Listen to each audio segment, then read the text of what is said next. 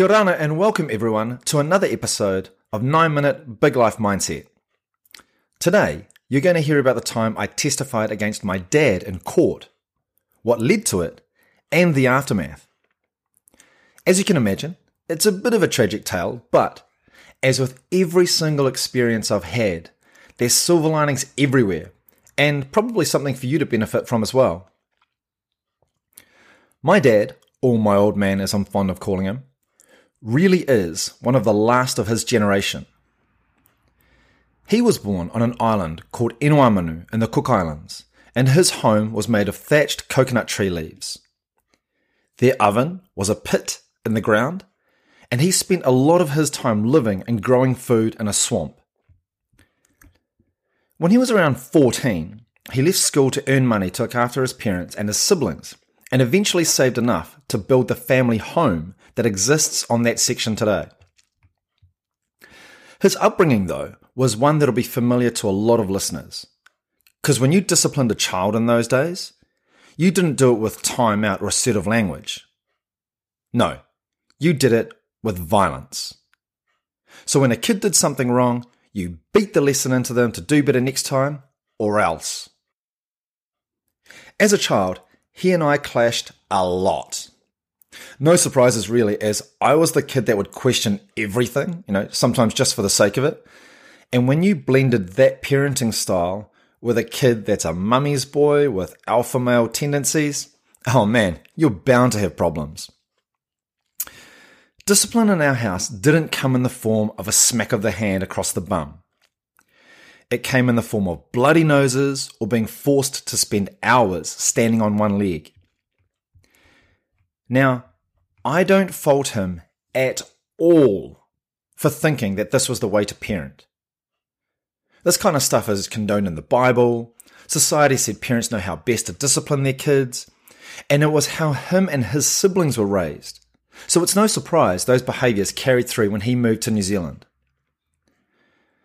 When I finished School C or Year 10, I passed 4 out of my 6 subjects. This wasn't going to go down well at home, and when the letter from the school arrived confirming the result, I knew I was in for a beating. There was this expectation that every subject was going to be passed and passed with merit. But the truth is, it took a lot of effort just to get those, and I even stopped drinking booze for that year, being a childhood drinker. But that's for another episode. My dad and mum had been separated for years, but we still had an uncanny situation where he came around every day. When he saw the letter, I was made to sit down in a chair while he berated me. When he didn't like the answers I gave, I got a whack. If I tried to dodge it or cried before the impact, then I got treated to another. The old, "What are you crying for? I'll give you something to cry about." This carried on for a while with a few cracks across the head and the shouting ramping up before something in me snapped. I stood up and pushed him against the wall, and I remember the shock on his face. I had just broken that unspoken rule of never striking back at your parents. It triggered this escalation in the violence, and before long, the cops turned up at our place. At the time, and maybe still, once the cops got involved in a domestic violence situation with a minor, they pursued the charges. So even if I had wanted to have them dropped, there was still going to be repercussions. He denied the charges, and so a few months later, a court appearance was needed at the district court in Wellington. I'd been told by the police what the process was, and that I'd need to take the stand. Thankfully, my mum and one of my close mates was going to be there, plus the court provided a support person. During the trial, I had one of the absolute worst experiences of my life when I was put on the stand to testify. This is definitely not an experience I would encourage you to go through.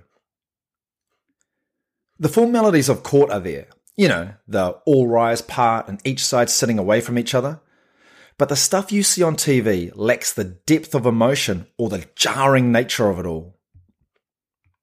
At one point, I was called up to the stand, and it was the defence lawyer's turn to shine. Now, if you ever want to know why people often choose to drop charges and move on in life, rather than go through the court system, then this is one reason why. I had to defend myself in this forum against a lawyer whose profession it is to discredit my every word, and it was utter hell. There's an isolation and loneliness that comes with being on a witness stand that I'm not sure many people will ever understand. It was the surreal situation where I was being interrogated by this stranger on behalf of my dad. And meanwhile, I'm looking at my dad thinking, why are you not stopping this person from attacking me? That's what dads are meant to do, isn't it? It was a lot to process. I was taken apart on the stand, was in tears throughout most of the ordeal, and felt a deep hatred of this lawyer that I didn't even know. It left an impact on me that I carried for years. During the questioning, the judge asked for clarification on some points, and I think it was becoming obvious that the case wasn't going well for my old man. There was a break after my testimony, and during this time, my dad pleaded guilty. I felt a sense of relief.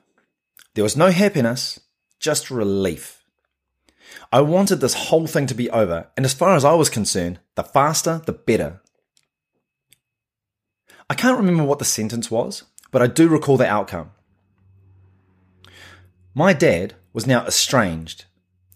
I got disowned by some of my family, and I felt gutted for my siblings that I had created this mess. What a shit situation, right?